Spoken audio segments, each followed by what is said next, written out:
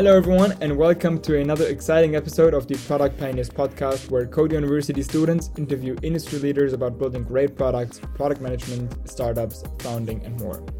This episode covers a lot of ground because our guest today is no other than Tom Candle, the Director of Hardware Engineering at Ironox.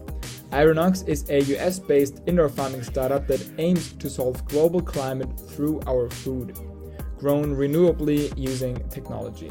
They use greenhouses, robotics, automation, and AI to optimize everything about the plant growing process, including energy consumption and waste reduction.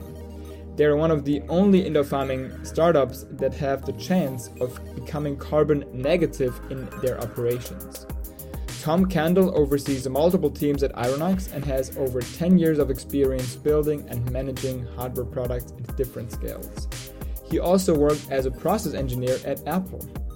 In this episode, we'll talk about Ironox and the development process of their new farm robot Grover from start to finish, how to manage multiple teams, and what it is like as a director of hardware engineering on a daily basis. We also talk about what it is like to work at Apple as a process engineer, being responsible for the production of millions of parts a day. So without further ado, let's tune in and get all the details from Tom Candle. Enjoy. All right, Tom, welcome to the show. I'm happy to have you here today. Yeah, thanks for having me, Simon. So I always like to start off with an icebreaker, and that is, what did you want to do when you grew up? Yeah, I think it's always been engineering for as long as I can remember. So I think probably in my teen years, I would have been focused a lot more on motorsport engineering. Was the real passion. And I spent a while as a professional race mechanic for a few different outfits, which was, great experience and a really good time for a young guy. But, ultimately kind of ended up going a bit of a different path. But yeah, still pretty passionate about the motorsport side of things. So it's not too far off from your job that you have today, huh? Yeah, a little bit. It's still the lack of kind of the creativity in being a race mechanic was what kind of drove me out of it. It's a lot of work and it's a lot of fun, but you're not designing things and you're not creating things. And ultimately, that kind of led me to kind of go back into an engineering space and pursue that a bit more. So a little bit different today than what I was doing as a race mechanic, but it's good. Could you give us like a short history of like how you ended up at where you are today at Ironox? And we also touch a bit on your experience at Apple. So how did this come to be, and like how did you get there? Yeah, I've got kind of a weird, diverse background. I spent a lot of time in industrial automation when I lived on the East Coast of the U.S. I worked as a race mechanic, as I said. From that, I worked in semiconductor at a company called ASML as a precision mechanics engineer. Went back to kind of the original automation company I'd been working for a few years to manage some of their engineering work. So I was there for 4 years or so, and eventually ended up moving to California and working for Apple for a couple of years, and then from Apple to a drone company called Matternet, and then from Matternet to here at Ironox doing agriculture. So kind of a diverse array of different industries for sure. I think it's really inspiring for me to see that like every step on the career path adds experience, and you just can use that usually or maybe in the next job and excel it even more. Yeah, even the stuff that you think even if you have a bad job, right, or you're kind of in a bad environment and things aren't going the way you want, the takeaways from that are sometimes a bit more obvious than when you're at a good place, right? Like it's really easy to see what is working at a company level and what isn't working at a company level when you're, somewhere that's not doing really well. So, even at times they weren't, all stellar jobs, but, every one of them has an immense amount of kind of opportunities for learning and takeaways for sure. Right. Let's dive deeper into your time at Apple, because it's quite rarely that you get to talk to someone that worked at Apple. So yeah, what did you do there, and how did you get to Apple? Yeah, I was just a process development engineer there on the iPhone team, and this would have been around 2014. I think that was the iPhone like 6, 7 era. So I was on a process development team working on enclosures. So that would be basically everything that you can see on the outside of the phone. So the phone housing itself, all the buttons and kind of trim pieces and small parts, camera lenses, camera trim, SIM trays, cover glass, all of those parts were something that kind of my group worked on. And the whole goal there is basically working with a really multinational, diverse supply base and trying to hone in manufacturing processes for all of these different parts and components, and get into basically a standard that Apple is happy with. And that is kind of for something that you're producing, 1 million of a day. If you're producing 1 million phones a day, to have that level of precision and that level of fit and finish is like really unheard of. So, it was definitely a different experience for me, working there and working in a strictly manufacturing role. All my roles have basically been had some kind of design context to them, but that role was just 100% manufacturing. So I spent an inordinate amount of my time in China, going to different vendors in Japan and other areas in Asia, and basically developing manufacturing processes for different components. So primarily the kind of small parts that you can see, so the buttons on the phone, the SIM tray, components like that, because they're, as you can imagine, done in a different way than you would do for a phone housing, right? They're very small and just have kind of different manufacturing processes. So it was kind of just a lot of travel to vendors and working with them to get tooling and fixtures and set up machining parameters and just iterate on a lot of different process steps to get each one of these little parts to a scalable situation. So that's really like hands-on work in the workshop. Yeah, it's with in conjunction with the vendors, right? So they have Apple, as a company, has a really incredible array of vendors that will, they're running most of these trials and tests with you. And if there's something like ideas that you have that you want to try, and you're working with the team there to, they'll machine up the tooling, and you can try different fixtures and you can try all these other things. So you're really working kind of in conjunction with them to be able to develop all these, really advanced manufacturing processes. What is like the time frame from a new iPhone model? Like you mentioned, iPhone 6, 7 is when you started at Apple, but in the end you worked for components for the iPhone 10. Like, was that already planned? Yeah, I wasn't on the 10. That was way past my time there. But Apple, I think they release a phone every September, right? So you can kind of from that infer what a development cycle looks like to get everything done. So, like, how does the teamwork look like at Apple? Like, is there like the Californian design team, and then they hand stuff over to you, or do you actually sit in one room and come up with ideas? Like, how's that done? It depends what group you're in, and we'll kind of dictate what groups that you're heavily involved with. For me, working the manufacturing side, it was heavily involved with product design team, so the people doing the actual detailed design work on all these components, as well as kind of the industrial design team, who are kind of setting the specs and the standard of quality that Apple has. So it was a lot of being on the floor in a factory in China. You have certain dimensions that you're trying to hit for a machined feature, right? And the biggest thing about producing all these parts at scale is you need to develop a really stable manufacturing process. So when you're making millions and millions of parts a day, a tiny percent yield loss is a huge amount of wasted material and cost. So, the goal is to get all these manufacturing processes incredibly stable with a very, high yield and producing millions and millions of really accurate parts. So that just requires a lot of kind of interaction with the product design team, going back and saying, can we relax this tolerance, or we can tighten this tolerance, or whatever the case may be.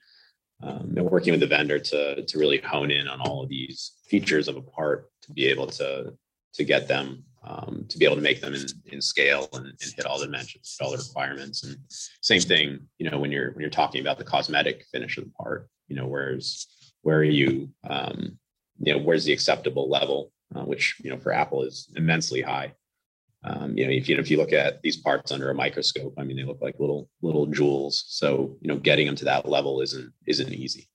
And, I think that's what makes them consistently produce such a high end product. Let's say you have the SIM tray piece that you're making. Do you get like the dimensions from the slot where you put it in from the other team that makes the bigger housing, or? Yeah. So, you'll have the product design team that's working on the whole phone essentially. Right. And, someone's got a job there whose job is designing a SIM tray, and they're designing it in conjunction with, all the mating, features of the phone. And, as a process development engineer or, manufacturing engineer, I'm working with that designer to be able to, get that part made to those specs, so that when you start looking at the tolerance stack up and you're looking at, the gap of your SIM tray when it fits in a housing, it meets all the specs. Sounds very, very interesting. Like, can you share more on the challenges that, like, when you produce a million parts, you said like yield loss, a stable process, but like how do you ensure that? It needs to run for quite some time, right? Up front, and then while you produce it and for some certain time. And are there any tricks or approaches that you take? So when you look at, manufacturing something in that scale across any industry, if you give a part to, a machine shop to make, and you give them the specs, and, anybody's going to be able to probably make one of them. Right. And, they know that the machine they're putting it on is good, and that, there's no backlash in any of the lead screws, and that, the precision of the machine is there. And, there's more time that can go into setting it up and, ensuring the starting point of the machine, ensuring that, the stock you're using, everything is kind of a one-off and handled specially. Right. When you go, into mass production for something that, you're making, 1 million of a day, and, you walk into a factory and you have, 3,000 CNC machines all running at once, and they all have tooling, you're going to have variances across all of those machines. Right. And you're going to have variances across that tooling. You're going to have, differences in operators that are, loading parts into that system. So, it's a huge mix of,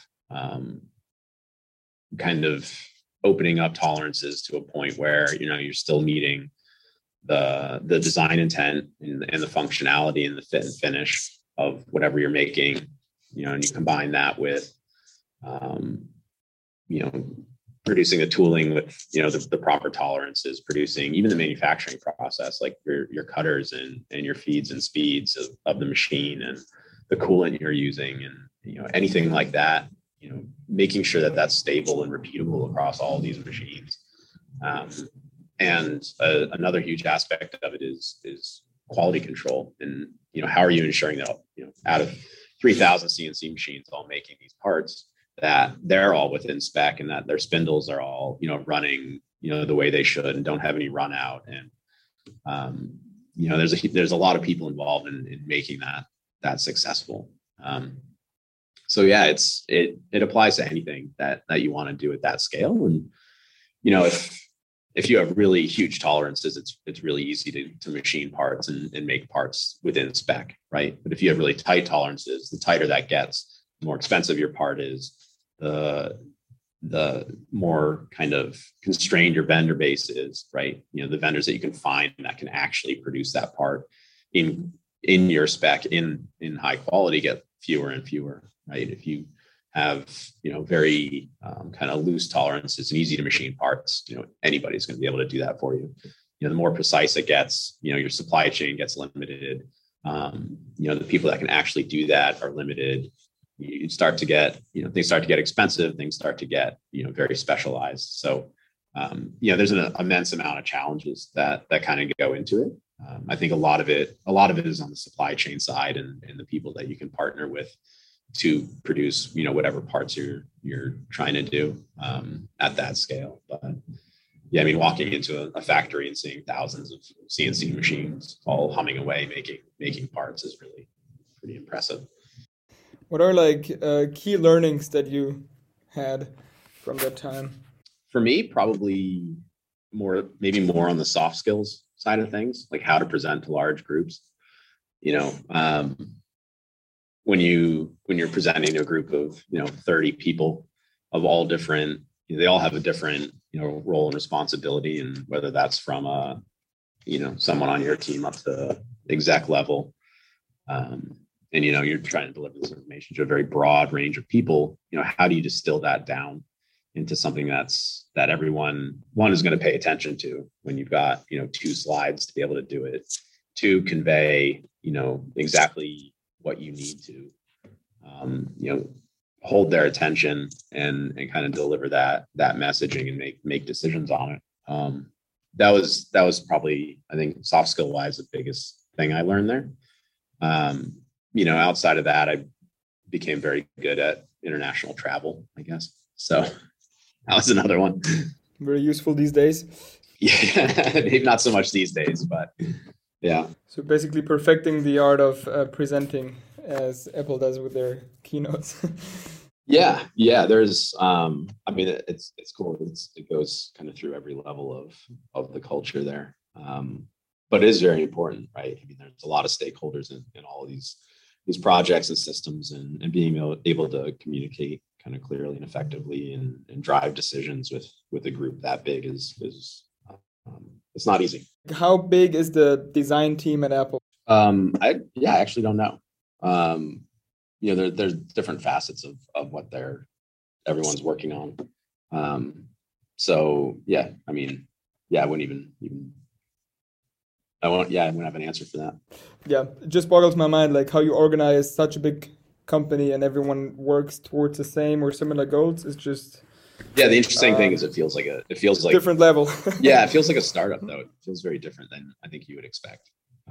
It feels very different than kind of a huge company. The level of kind of documentation for things, and it feels like scrappy, like a startup would. It doesn't necessarily feel like a huge corporation where you expect a lot of process and documents and red tape.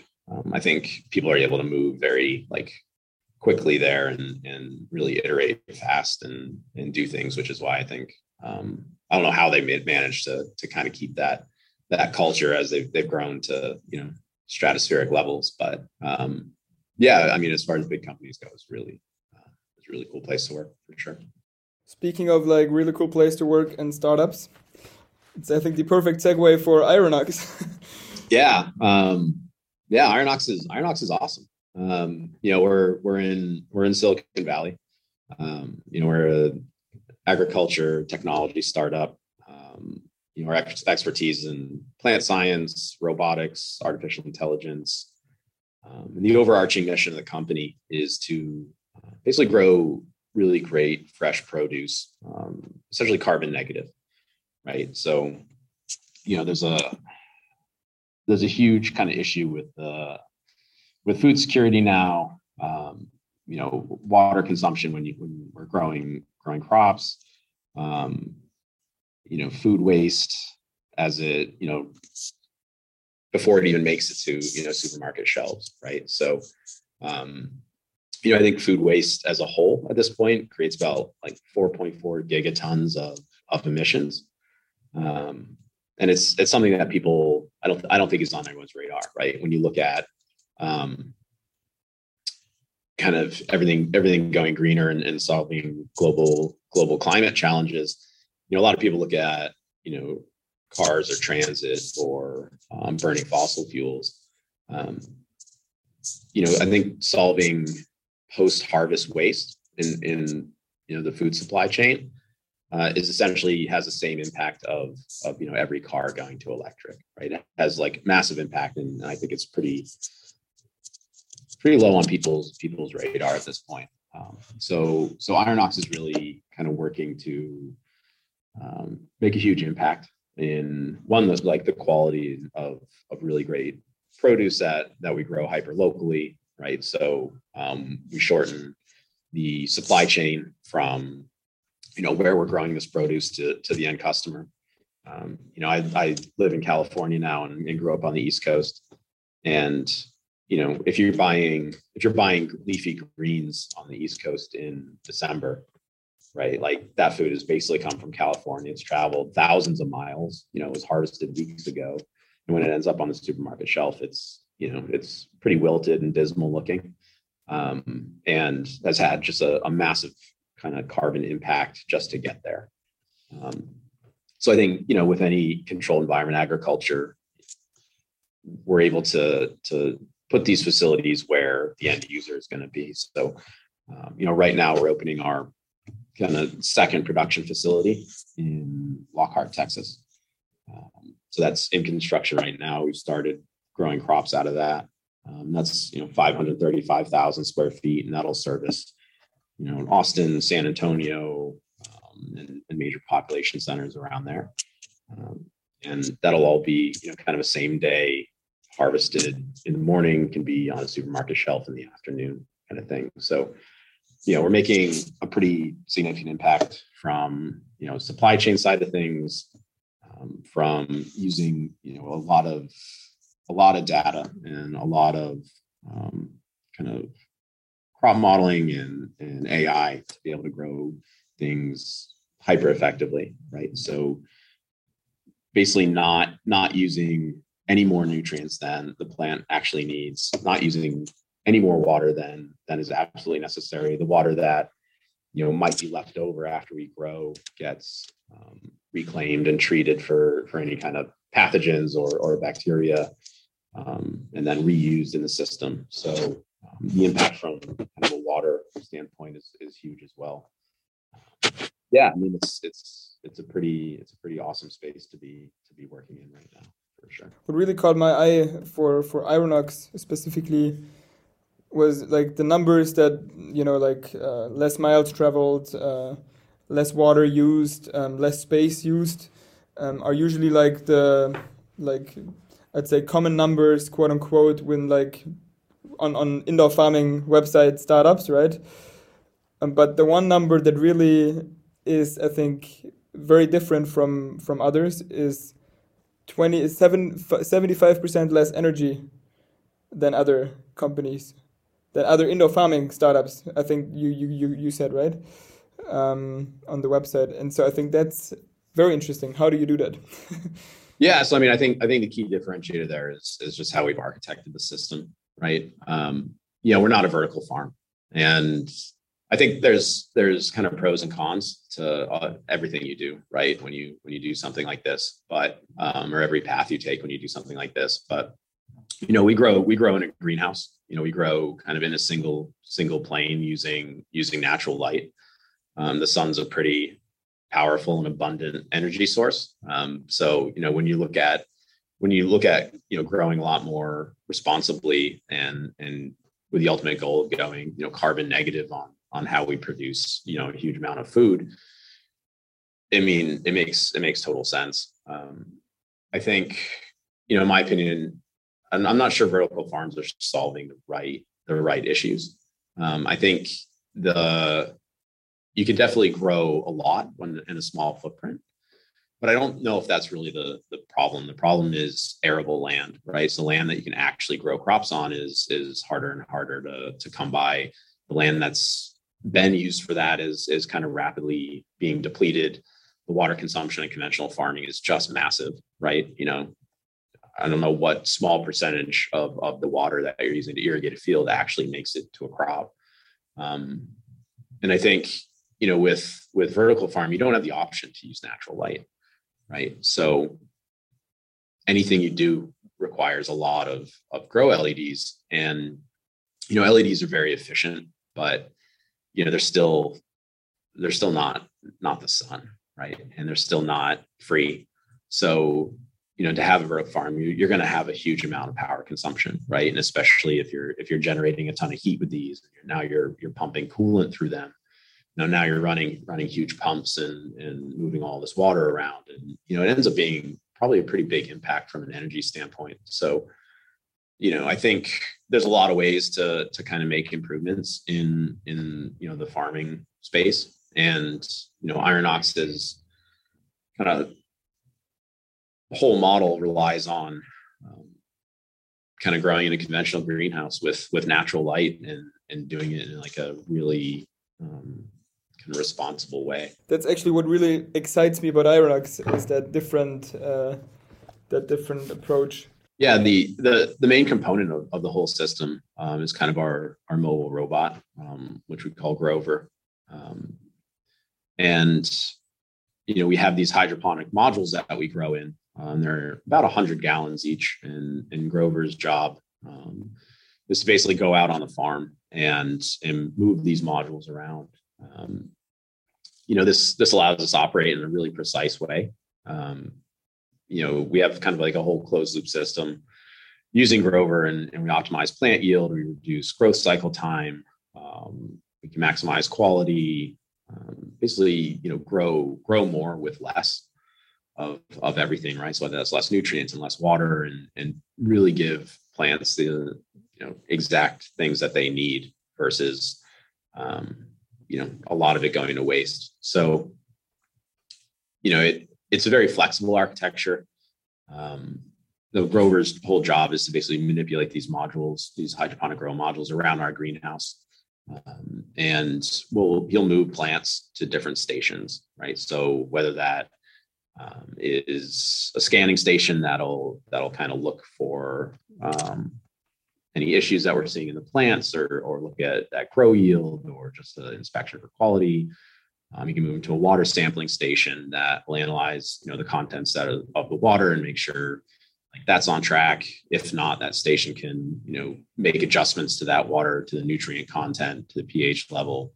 We can move from there to harvesting if it's time to harvest plants.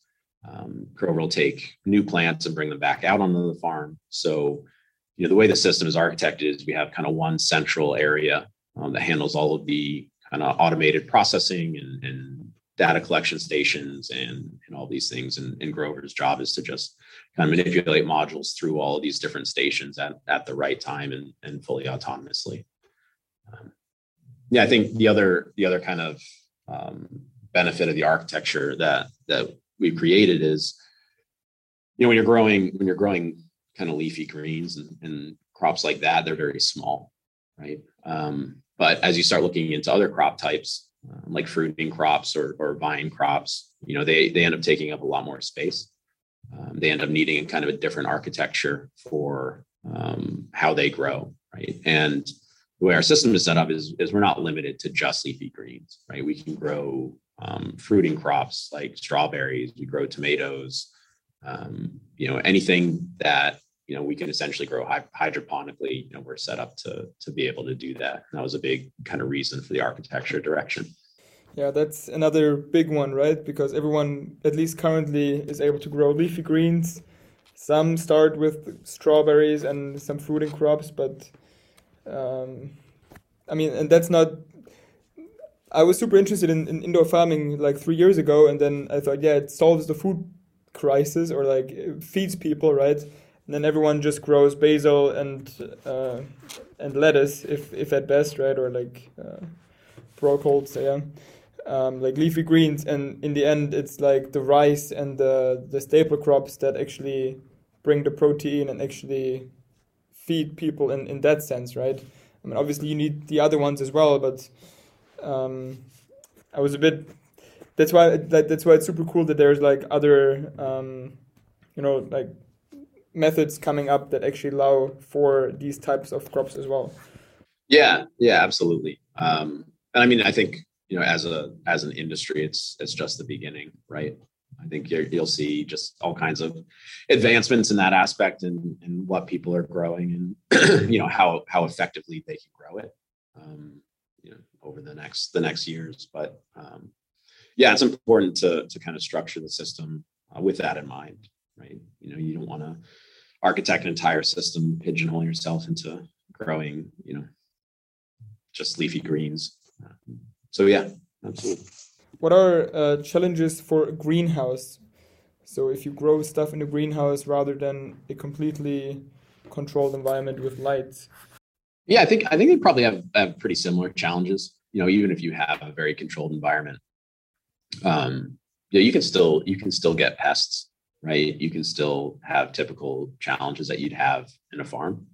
The best thing is you're able to really identify those and mitigate them without kind of conventional farming techniques, right? So, when you have a good kind of integrated pest management plan that works, like we don't use like pesticides and anything like that.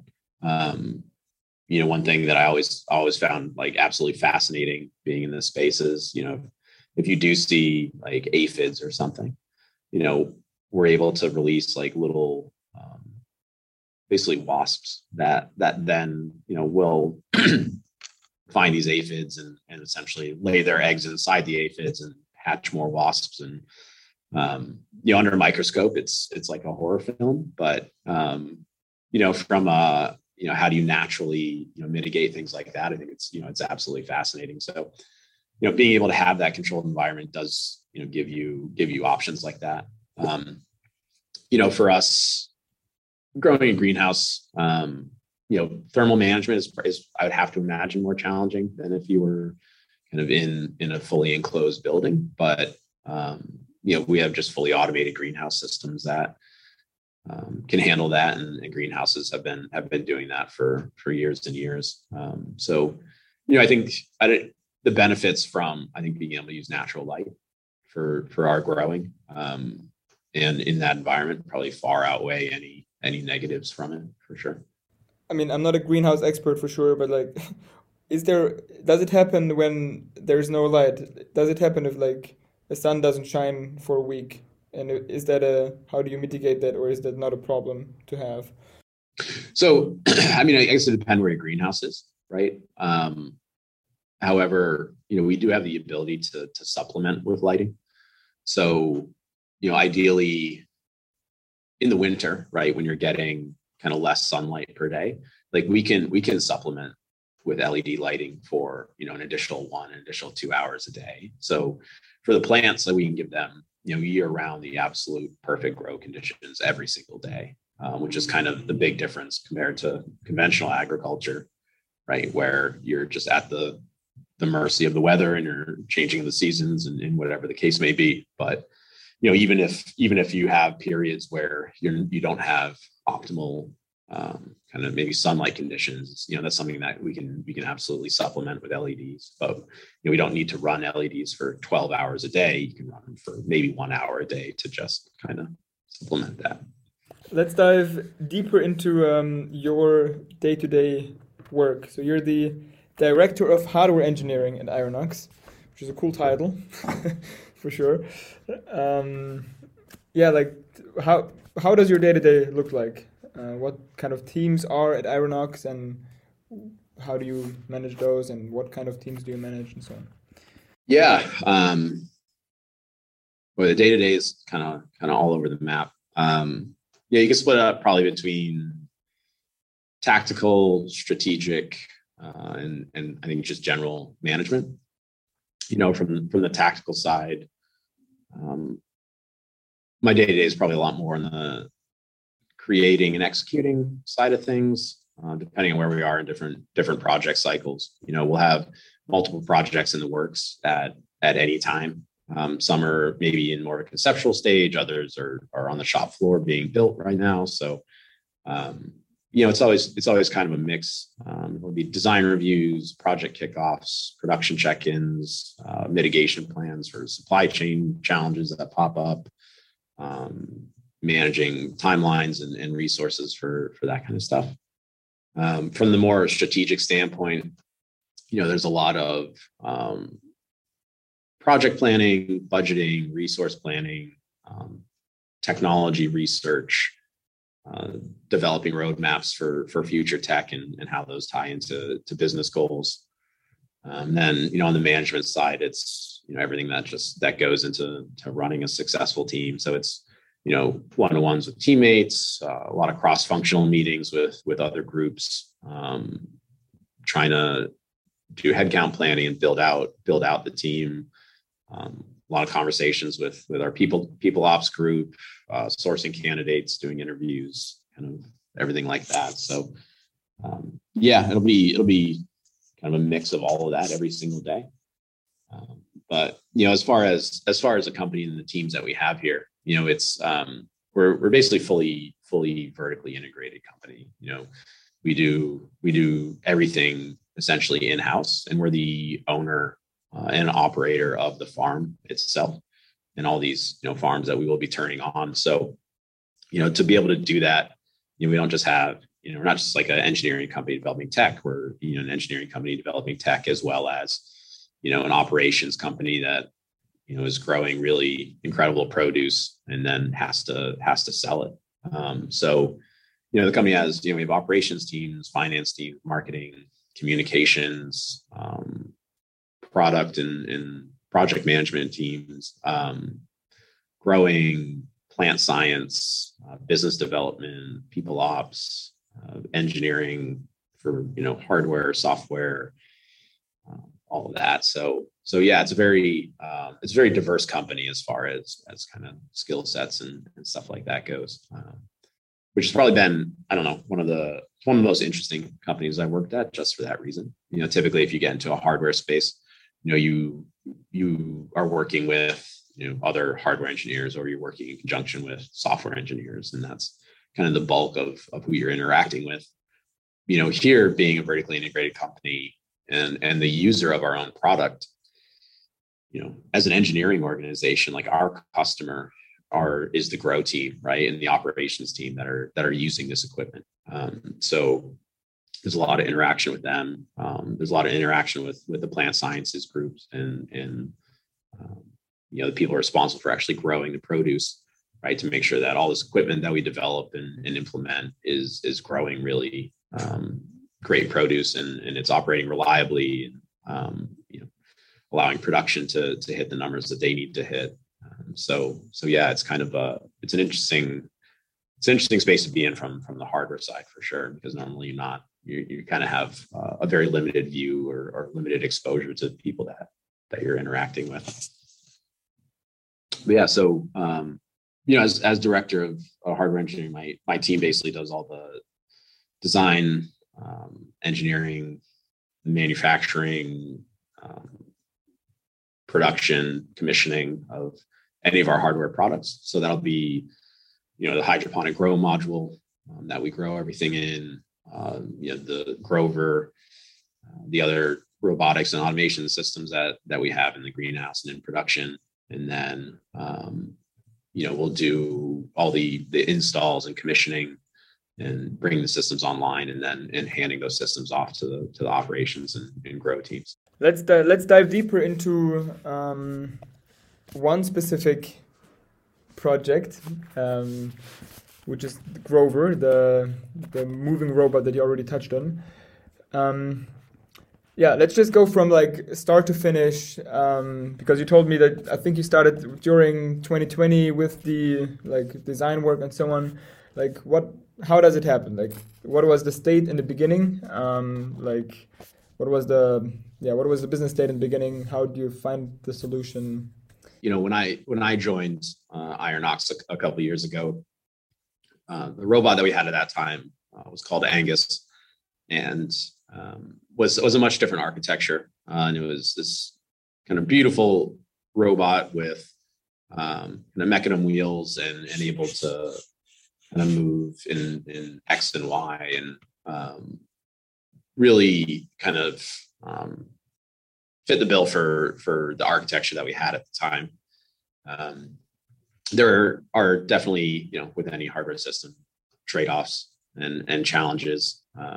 And we kind of recognize the need to change the architecture a bit. And that was for a multitude of reasons. One is to be able to diversify crop type kind of down the road, create a robot system that was going to have more safety, right? It's really hard to kind of create a safety system if you have wheels that when you stop them, the system can keep moving. So, safety was a big aspect of the need for redesign.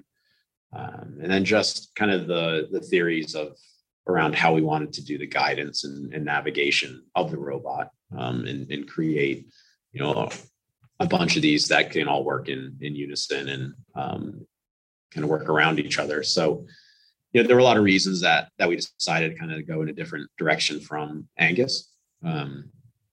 And, I think the beauty of a startup is that you can work really, really fast, right? Giving people carte blanche to just kind of come up with the right solution and push forward and get it done, means things happen on a very accelerated time frame. So, we kind of proved out to ourselves what we thought the right architecture would be, and Grover is a diff drive robot. So, the drive wheels are along the center axis of the system. And, the concept was, well, we're going to kind of drive these underneath our hydroponic modules and lift them up and carry them, over our heads. So we knew we needed a lift system to be in there, and we knew we wanted to do the diff drive and kind of create, a way for this drive system to accommodate bumps and thresholds and things in the greenhouse. And, we were able to kind of hash out the very kind of rough requirements. And we set, a bunch of different parameters on what the footprint of this would be based on what made sense from a hydroponic grow module size.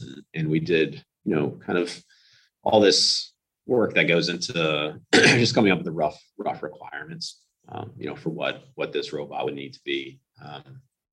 And from there, things can move very quickly, right? So, with a very small team, we did the kind of the design and engineering of it, and we built a few different prototypes, proved out, motor sizing and lifting capacity and all these things, with some very kind of scrappy prototypes. Picked up, modules full of hundreds of gallons of water and drove them around and slammed the brakes on and try to just kind of put these prototypes through a bit of a torture test to prove to ourselves, like, okay, this is kind of the right path. And then from that, you're able to really start doing the detailed design. We did the detailed design work. Until that point, you were still sort of having the option open to completely screw that design and go for a different design. Yeah, absolutely. And the prototype had a relatively similar drive system, but it wasn't what we ended up with in the final product. And as you go through that process, I'm like a firm believer in engineering models, probably because I'm bad at math. But for me, being able to actually just prove these concepts out is really important, because you can do all the analysis that you want. But the second you build something and the second you start using it, you actually realize a lot of things that, the analysis just isn't going to tell you, right? A good example for that is kind of the first lift system concept that we had for Grover. Just wanting to be able to prove that, this was going to actually lift, 1,000 pounds of water and plants, and the easiest way to do that is do some math, figure out, what the capacity of these components needs to be. order a bunch of components, got a couple of plates, water jet cut, because it's fast and easy, bolted this prototype together, hooked a cordless drill up to it, and ran it, right? So that really kind of scrappy, fast prototype was easily able to lift like 1,000 pounds. And that was with a cordless drill. So knowing that, whatever motor that we do end up putting in there is easily going to be able to have a bit more torque than that drill, kind of really solidifies the fact that, that design direction makes sense. And that's a path that we could definitely go down.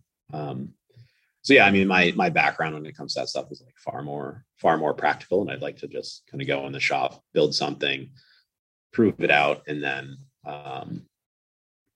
be able to kind of start hashing out the fine details from there. Another system that we did that on was our propagation system, which takes care of about 60,000 plants, and handles a lot of nutrient-rich water and has some automation controls and fluid handling and everything in that. But water dynamics is kind of a hard thing to wrap your head around sometimes.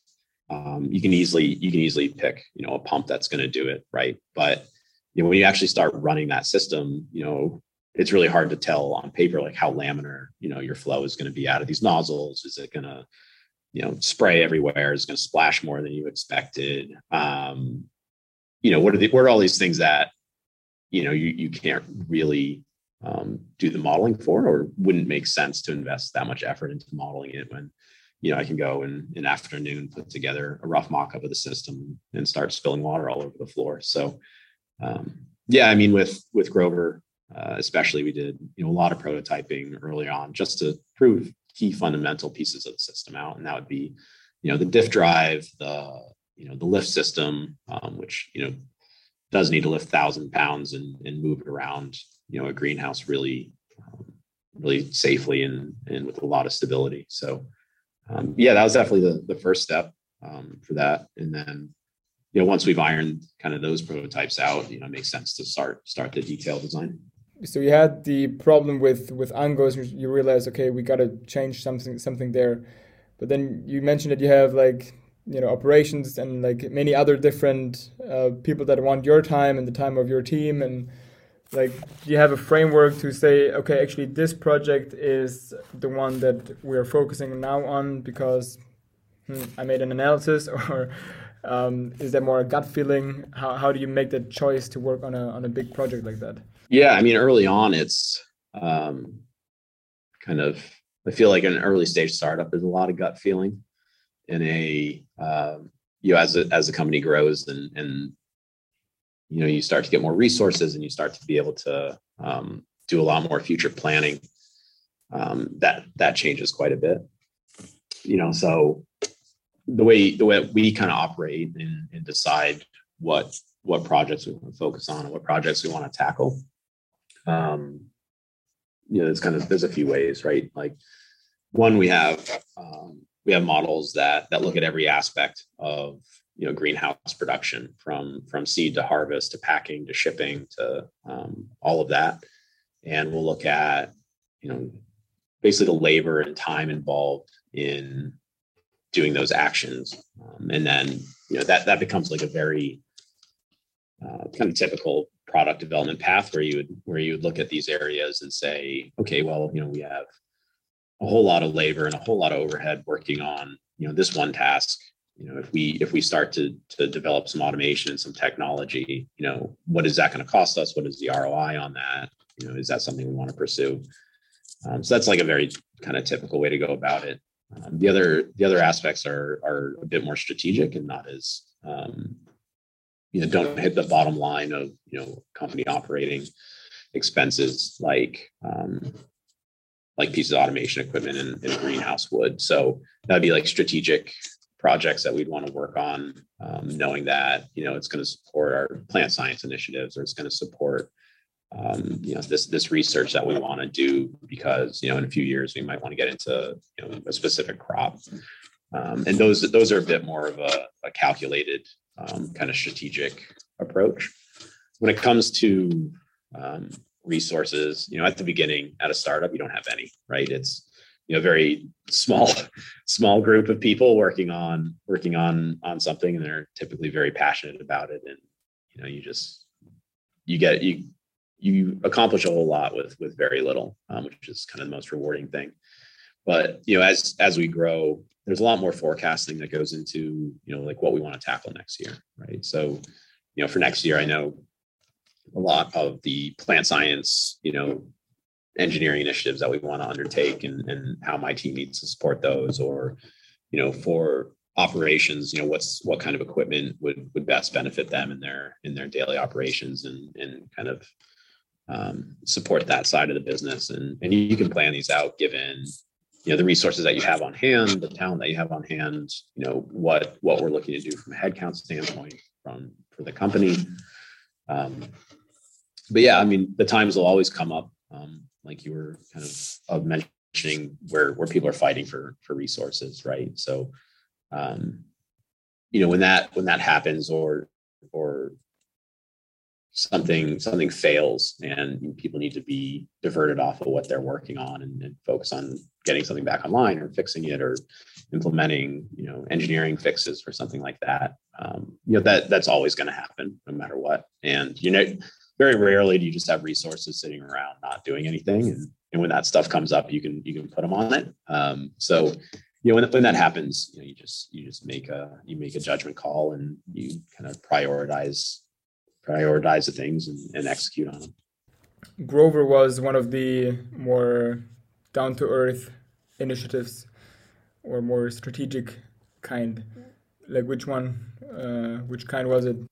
Yeah, so Grover would have been kind of a major initiative for the company, right? So our architecture is based off of this at this point, and a couple of years ago when I started, that was the next thing that almost everybody in engineering was focused on. When I say everybody in engineering, it was like 3 people working on it at that time. So that was definitely a huge priority for the company, and it's still the architecture and system that we're using now, which is great.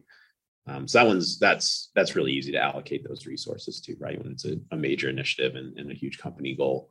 It gets harder when it's something that you need, but other stuff is going to kind of come up that requires people's attention, and you kind of have to just make those judgment calls along the way. So we figured your basic design, you needed to lift something, and so on. What's the next step? Yeah, the next step for Grover especially was just a lot of detailed design. After we planned out, did all the prototypes and validated the kind of core engineering concepts and architecture. And then, I think probably at that point is maybe the time I enjoy the most is like the heads down, you just start designing this thing, right? And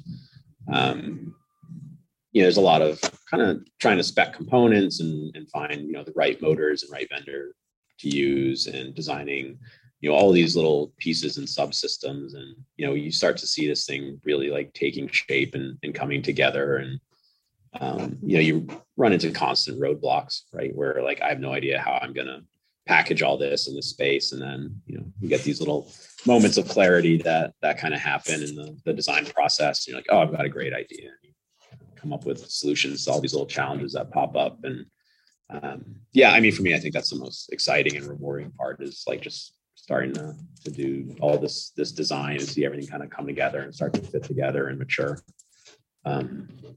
For Grover, at the time when we did the first iteration, we left kind of the outer shell that you see to later in the process. While we did the design, we always kind of kept it in mind, like what is the ID and the look and feel of this thing going to be. But that was not really a inherent kind of part of the design. It was really important that we got this thing that would work really functionally and meet the goals of the company. So we did essentially all the engineering and design work up front, and then at the kind of the end, we did this really big design sprint and had several people all working on kind of these these beautiful kind of fairings that you see on the outside of the robot, which was also kind of a very rewarding and fun time to have a bit more of a team effort towards the end sprint to get it over the line. But yeah, and I mean, from there, you kind of decide how many you want to build, right? We designed it knowing that, this is the first iteration. Right off the bat, we're going to build five of these robots.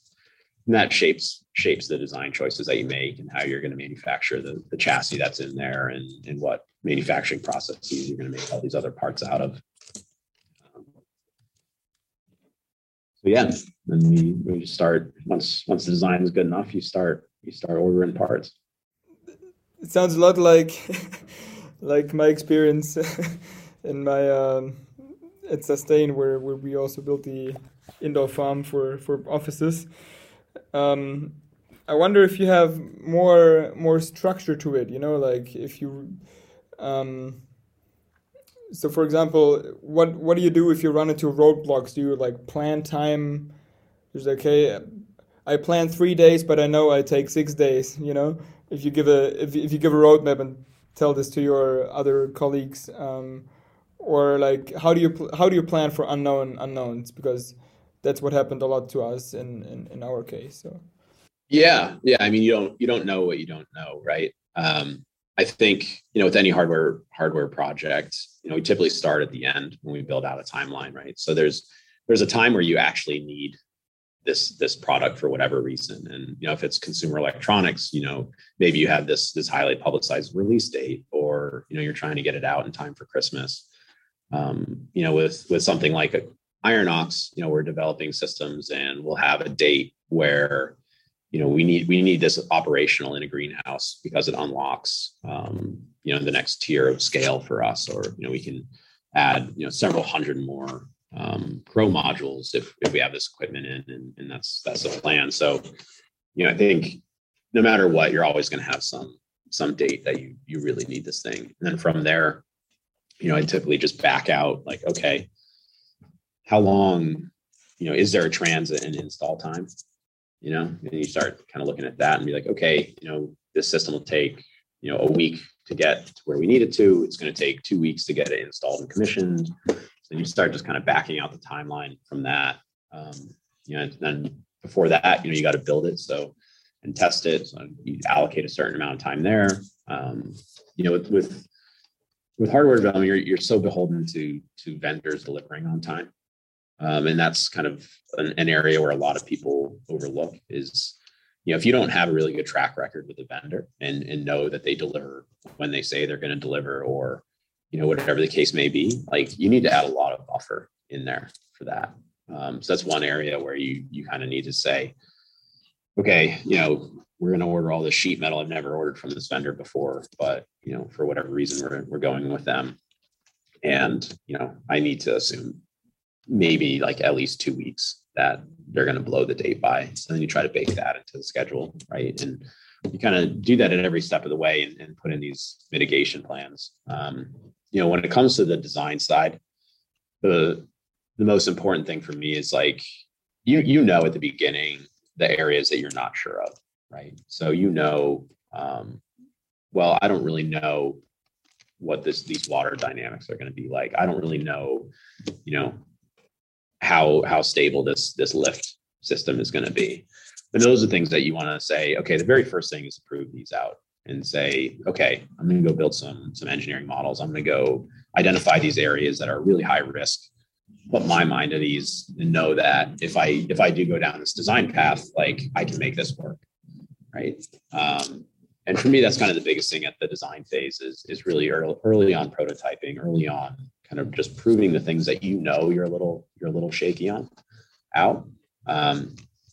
There'll be, as there always is, things that come up that you just didn't expect and weren't expecting to be so challenging. You might be like, oh, I need to have an actuator in here to do this motion or whatever. And, lo and behold, you can't find an actuator that actually fits in, the space, and then try to fit a bigger actuator in, and then, it encroaches in other areas. And all of a sudden, you have this cascading, waterfall of changes. I haven't come across a way to say, okay, like if this happens, here's how you should act, or here's what you should do. I think, it's all very project dependent, and it's all very product dependent, on what you're working on, your level of confidence in knowing, what caveats there are going to be as far as the design process is going to go. But, I think building out things to prove out your areas of concern really early on is probably the biggest impact to making sure that whole design process goes really smoothly. You prototyped a lot, did quite some testing. What are things you consider when you design something for different scales? You said 5 robots in the beginning. How does it change the design if you need it for 50 or more? Yeah, I mean that's the biggest thing. I think when you start to go into a product that in the future you're going to just scale up to some point, right? If we went to design Grover right off the bat and say, we need to design this for like 500 robots, that would be a very different challenge, right? You need a much different team makeup. You need a lot of supporting functions, to just have 3 people working on it, is not going to be enough. 3 people can make a really awesome, robot that you can build in quantity of 5. But, when you start looking at something that you want to build in quantities of like 500, there's a lot of differences, right? Manufacturing methods for almost every part. Right? Can you have a welded steel chassis at 5? Of course. 500? Well, yeah, but it's probably going to be, really challenging to get that at a cost point that you need to get that, a secure enough supply chain and vendor base that can make those parts.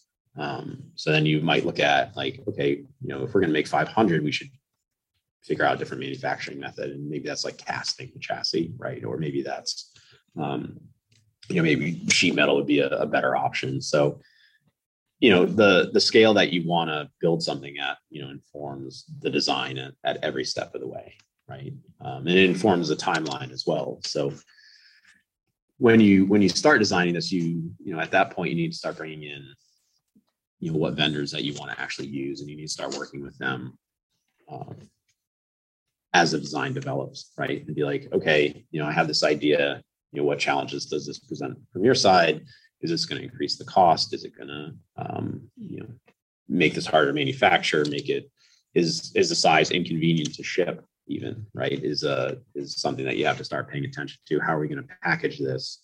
Are we going to make this in offshore? Are we going to try to build this in house? And,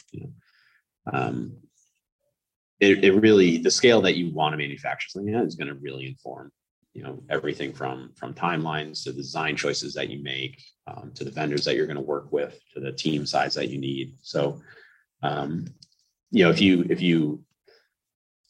if we built five Grovers, right, of the very first generation, which was a couple of years ago, and then you were like, okay, you need to take this and go make 500, I'd be like, absolutely not. It would be incredibly painful experience, right? The way the chassis were manufactured, the way, the datum scheme for how, how precise everything was set up, the way we ran all the wiring, all of these things that, when you do a first generation of product are not optimized, right? It's a very iterative process. Do you then go like completely back and say, okay, now we do 500, or do you say, okay, let's try 50, change things, try like what are the different steps between 5 and 500? Do you do that step in one go, or? Yeah, I mean, you definitely could, right? It's going to depend a lot on what product you're making, right? So just speaking of on Grover, like we could have gone from 5 to 500 for sure. You need to set that project up for success, and that requires having a supply chain team that is finding vendors and building relationships and identifying the right people to partner with. You need to have a really solid manufacturing team that is going to work on the DFM and figuring out, how we can get, all these different components that are on the system, into a form that, we can manufacture to the tolerances that we need, different manufacturing methods that might be better, right? Typically if you're going to make something in low quantity, it's really easy to just go, CNC machine everything, right? And you bolt it together and that's great. But, does that cost the cost of doing that, at 500 units is probably not what you're going to be happy with. So, then do you need, to look at that part out of sheet metal, right? Or look at that, do we cast that part? Do we mold that part? And what are the implications of that? So you need people kind of focused on that.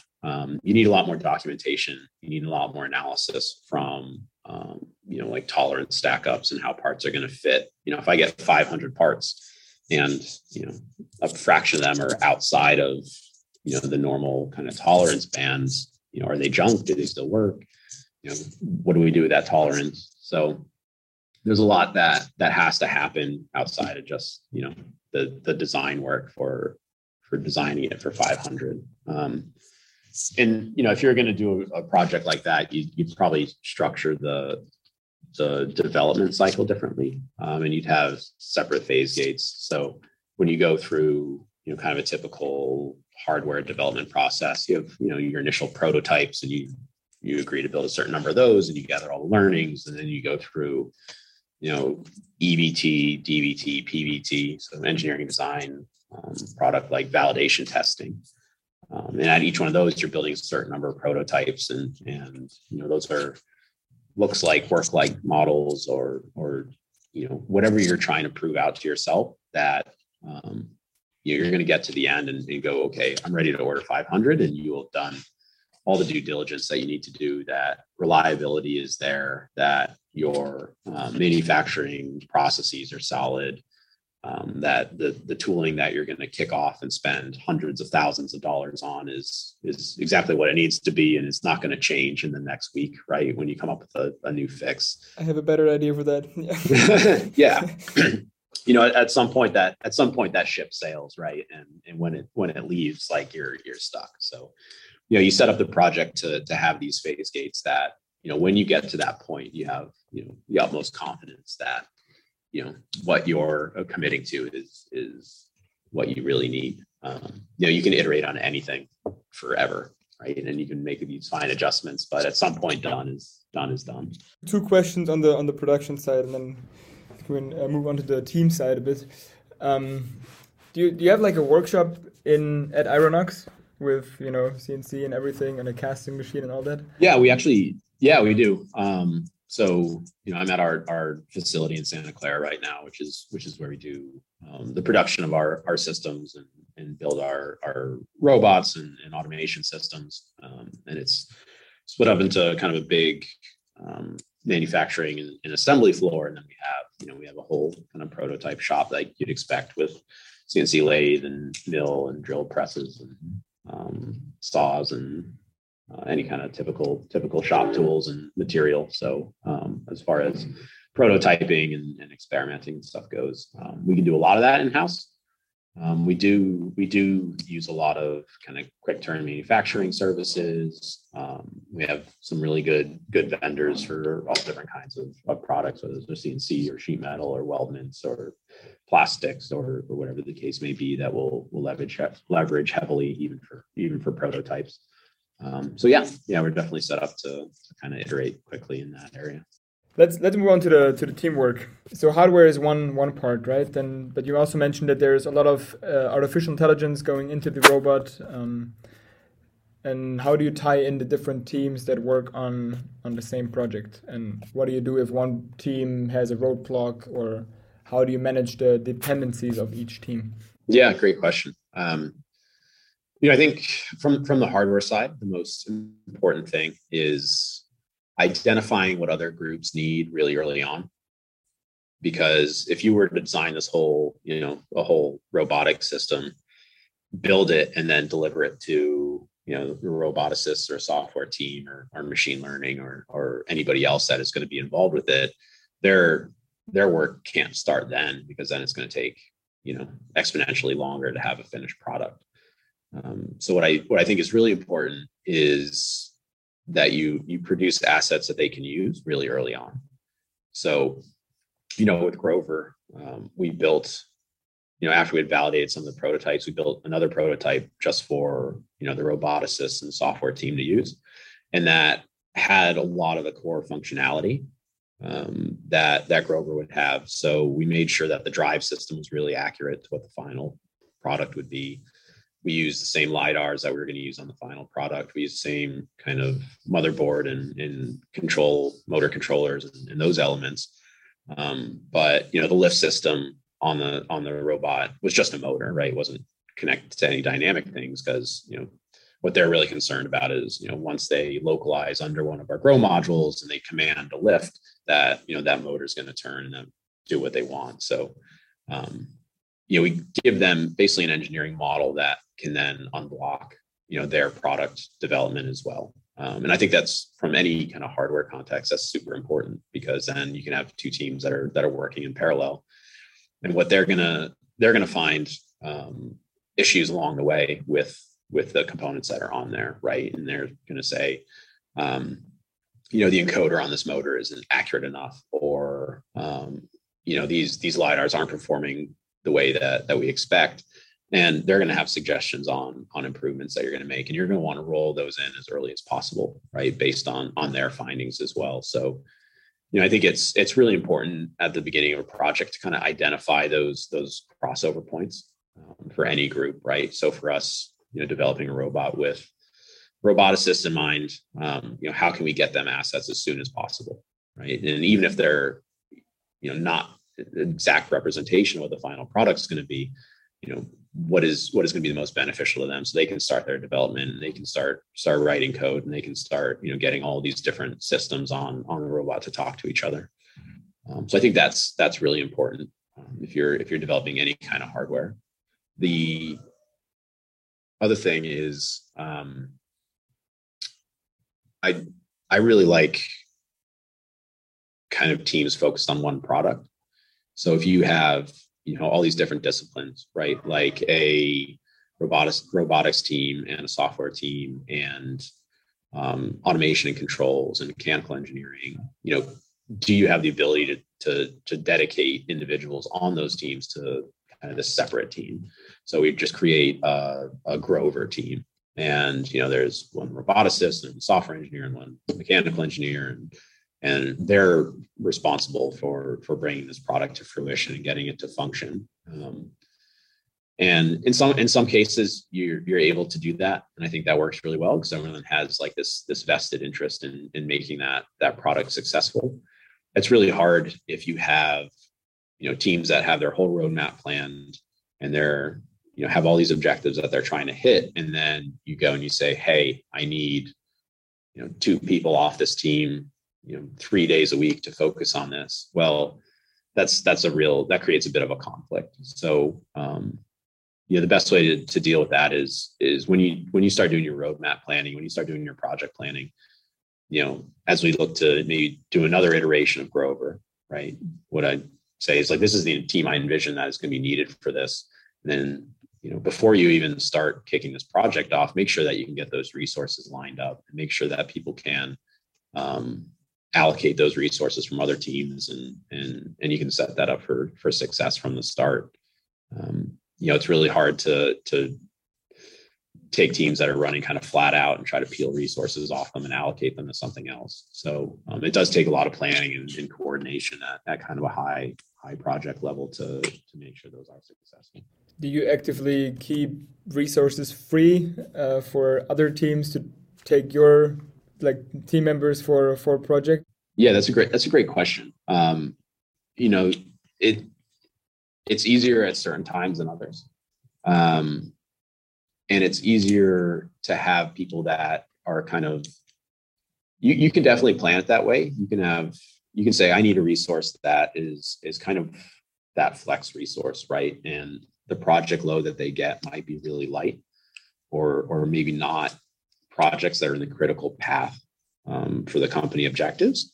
And knowing that, when something fails, or a team's like, oh, I need, it'd be really helpful if I could have this fixture or this setup jig to calibrate these cameras, or whatever the case may be, that you plan and you can say like, yeah, that this person can kind of stop what they're working on for 2 weeks and help you out with that.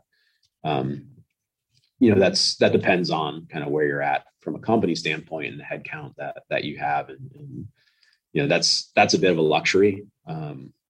Most of the time someone's got to pause what they're actively working on and help someone else out. But I firmly believe like you should do that, right? But ideally up front, you'd be doing the planning and kind of tech roadmap in a way that stuff is kind of mitigated. How do you keep track of all the moving pieces or like the different areas you need to manage at the same time?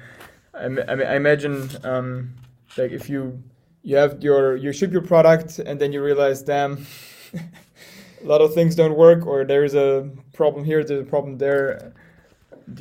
How do you manage the different bug fixes that come along the way? And another good question. So we have a really good product team, right? And they're kind of the go-between for any project we have going on in the company, whether that is construction of a greenhouse, development of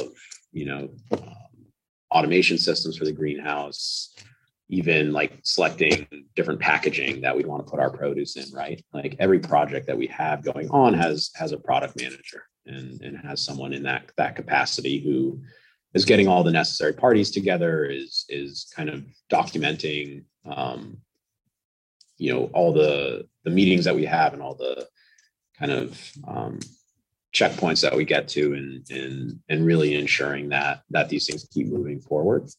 I think it's because we have such a strong team in that area, like that makes these things move really, really well. And it's really good to get all these different teams in a room, have kind of someone there to mediate, whatever we're trying to solve, and make sure there's next steps and action items to kind of address. From a software standpoint, we use Jira and we use Confluence and we use kind of every company has different software for that kind of stuff.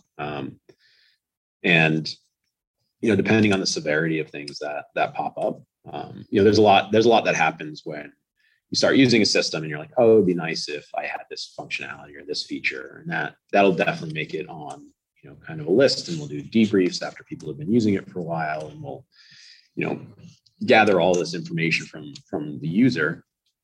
And some of that we'll need to act on immediately because it has a real significant impact to the day-to-day operations of the system, or it's a big reliability concern, or whatever the case may be. And that'll require like immediate attention and immediate fix. There'll be other things that'll make a lot more sense to just roll into the next rev, or roll into the design before we order another 5 systems, right? So yeah, depending on kind of the severity of what's going on, we'll just make the appropriate plan and path forward. But I do think having like really good project managers, at a company, especially like ours, that is just so spread out across so many different disciplines and areas of operation is absolutely critical. One last question related to that. How do you manage how do you create a definition of done when you build a product? Yeah, I mean, that's kind of the eternal question, I guess. When is done good enough? I'm a firm believer, like perfect is the enemy of shipped, right? Like if you're going for perfection, you are never gonna ship anything. What's critical is that you scope these projects in a way that you're very realistic and honest with yourself. Like what is actually achievable? Like what is the team able to achieve in this certain amount of time, given all of these different constraints? The worst thing that you can do is go through this product development life cycle and incur a bunch of technical debt, right? So as you go through any hardware project, you're inherently going to have feature sets, and you're going to, or software rather, you're going to have feature sets. You're going to have, the elements of these systems that don't get to the maturity that you want. And if you are building, 5 robots, right, and you're using them in operation, and there's a bug that causes you to have to reset that robot 3 times a day. When you're using 2 of them on a day-to-day basis, that's not a big deal, right? You're like, it's hit this bug again, like we'll just reset it and keep going. Well, when you scale that to 50, or you scale that to 100, and you have 100 robots that all need to be reset like 3 times a day, it's like a crippling amount of overhead, right? So, you need to be really honest with yourself in what is achievable and what level of maturity your product needs to be at. If you're going to ship, if we were making robots to sell to the general public, done looks very different than it does for us right now. And, done for a product that goes to the general public needs to be like a bunch of bugs have been ironed out, a lot of reliability testing, a lot of user testing. The stakes are very different. And like one of the huge benefits of Ironox building this hardware, for ourselves is that, done for us can look really scrappy. We can say like, we know this is the first iteration of this automation system. You're going to run, we can tell the people on the floor, like you're going to run into these bugs and we know it. And, they understand that, and it comes up, and, they can work around it, or they note it down. And, we gather all that data, we gather all that feedback, and we can roll that into the next iteration. If you're selling that product to the general public, like you don't have that luxury, you don't have that opportunity. Like when they get whatever your product is, it needs to be like really buttoned up and really polished and function well, or you'll get crucified for it. So I think it's really important that I would rather release a product with fewer features that I spent more time getting to a level of reliability and a level of function that is really good and high than I would trying to over-spec it, cram more features in, and not do them all to 80%. 10 features at 80% is far worse than 5 features at 99%.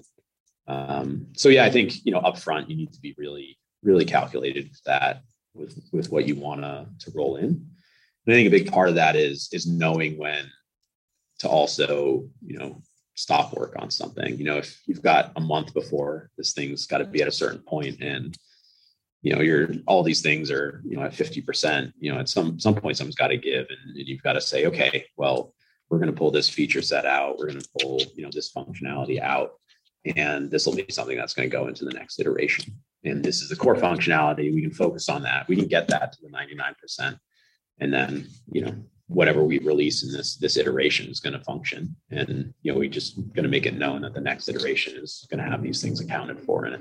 Do you have a framework for managing the different scopes, or in general, do you have favorite frameworks that you use and recommend to us, the listeners? Not necessarily. I feel like every product kind of has its own unique requirements, right? And how you would manage that product life cycle and development. So, for something like if you're going to make something for consumer electronics, right? If you're going to make a smartwatch or something like that, you're going to have a very different development life cycle and needs than you would design in Grover, for instance. I think it all really comes down to what the product is, what to your earlier question, what done looks like. The way we typically go about it for something like Grover is there's so many touch points from different groups on that system. So whether that's hardware engineering, electronics and controls, software, robotics, the grow team, operators in the greenhouse, whatever the case may be, it's really important, like at the beginning, that we gather a lot of input on kind of their desires, especially now that we've had a couple iterations of this robot. there's a lot of people that have experience with it and are seeing things that, the engineering team might not be seeing. It's important that they bring all that stuff up to the table. So the way, a project for us would typically run is we get all those people in a room, right? And we kind of kick the project off and we do a big brainstorming session, and we want to make sure that everyone is really heard on what they'd like to see or challenges they had in previous iterations or whatever the case may be. And we'll gather all of that data information. And from there, we'll probably have more brainstorms, maybe with more focused groups on different aspects of the system.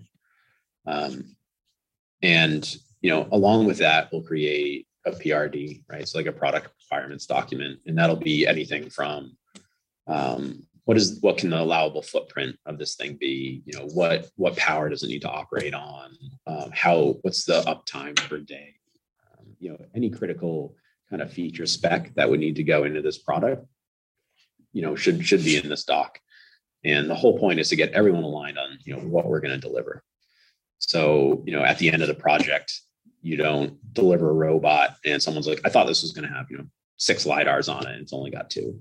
Well, at the very beginning, this was, all discussed, and it's a living document. It changes over the course of product development. But, for the most part, it's important that we get everybody's voice should be heard.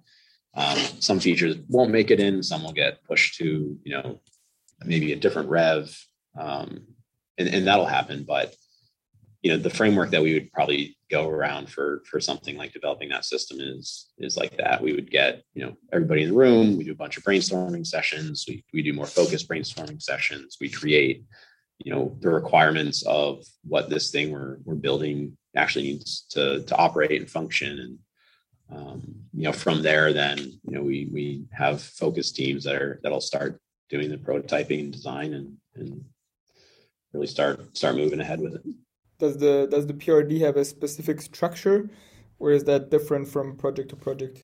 For the most part, it'll have kind of some of the same areas, and that might be, if you're designing an electromechanical system, there'll be areas for automation controls, and one of those features might be, we want every sensor to have a certain electrical operating range, right? Or max power input can be 120 volts or whatever the case may be. And then from food safety, you'll have a big input and say all these surfaces need to be stainless, and it needs to be minimum of like 5 inches off the ground so we can clean under it, and like all that'll make it in. And so you'll have different kind of formats that'll work for like all the automation equipment we want to put in might follow a certain one. The mover robot might follow another. Systems like a hydroponic grow module would probably have another, but you would just kind of lump them in the categories, I think. So we're slowly coming to an end. What are your key takeaways so far from either Aeronox, Apple, or in general? Any tips to share?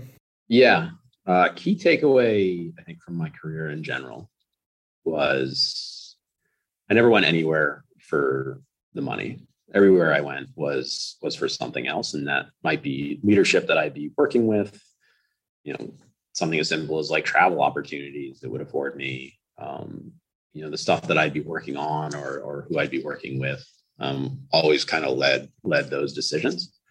And I think, that's, I don't know, for me anyway, that's worked very well. And I would encourage people to do the things that they're, passionate about, and, money is certainly important. If they stop paying me, I'd probably stop coming to work. But, on the whole, I think it's served me really well to follow stuff at, a level outside of money.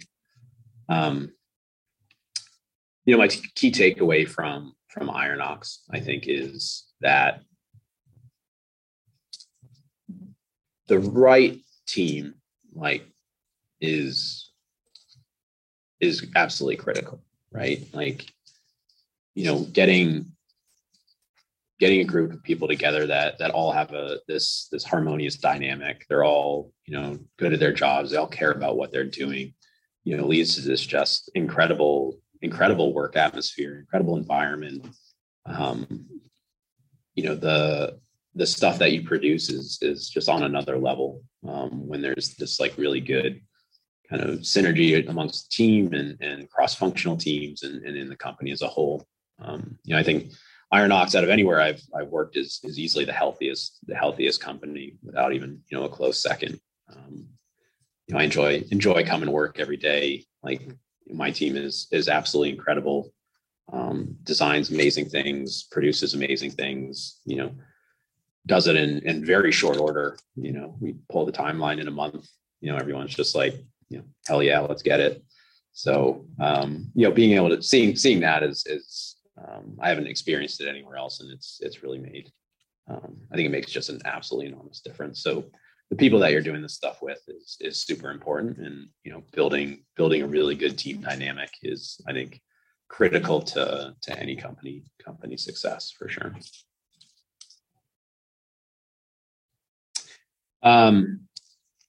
We drink a lot at work. You know, there's a lot of the atmosphere is relaxed when it needs to be, and it's kind of aggressive when it needs to be. Everyone's really aligned on the goals that we're going after, and, you know, the afternoon comes and everyone's working hard all day. Everyone, you know, kick back and have a beer, and, you know, it's fun, and it's also, you know, everyone's here to work and do a great job. But yeah, you need to be able to, you spend an inordinate amount of time with all these people, right? And it's really important that it's going to be fun when you come to work, right? Like, people are going to be, you know, excited to see each other, and that comes with a lot with, you know, taking time out of work to, you know, have a beer, or everyone have lunch together, or, you know, knock off early for the weekend. And, you know, for me, I'm a strong believer in balance. Like, I'll expect everyone to really grind when we have to, and work far more than the normal cadence of things. And, you know, the flip side is, once we get through that hurdle, or once we get through that objective, you know, I'm going to tell people, you know, chill out. Like, amazing work. We did a killer job. Let's relax and kind of enjoy it for a bit. And, you know, I don't believe in just people working 14-hour days, and, you know, nobody's going to do their best work in that environment. You know, it all needs to be balanced, and it needs to be fun. That's awesome advice. Do you have book recommendations?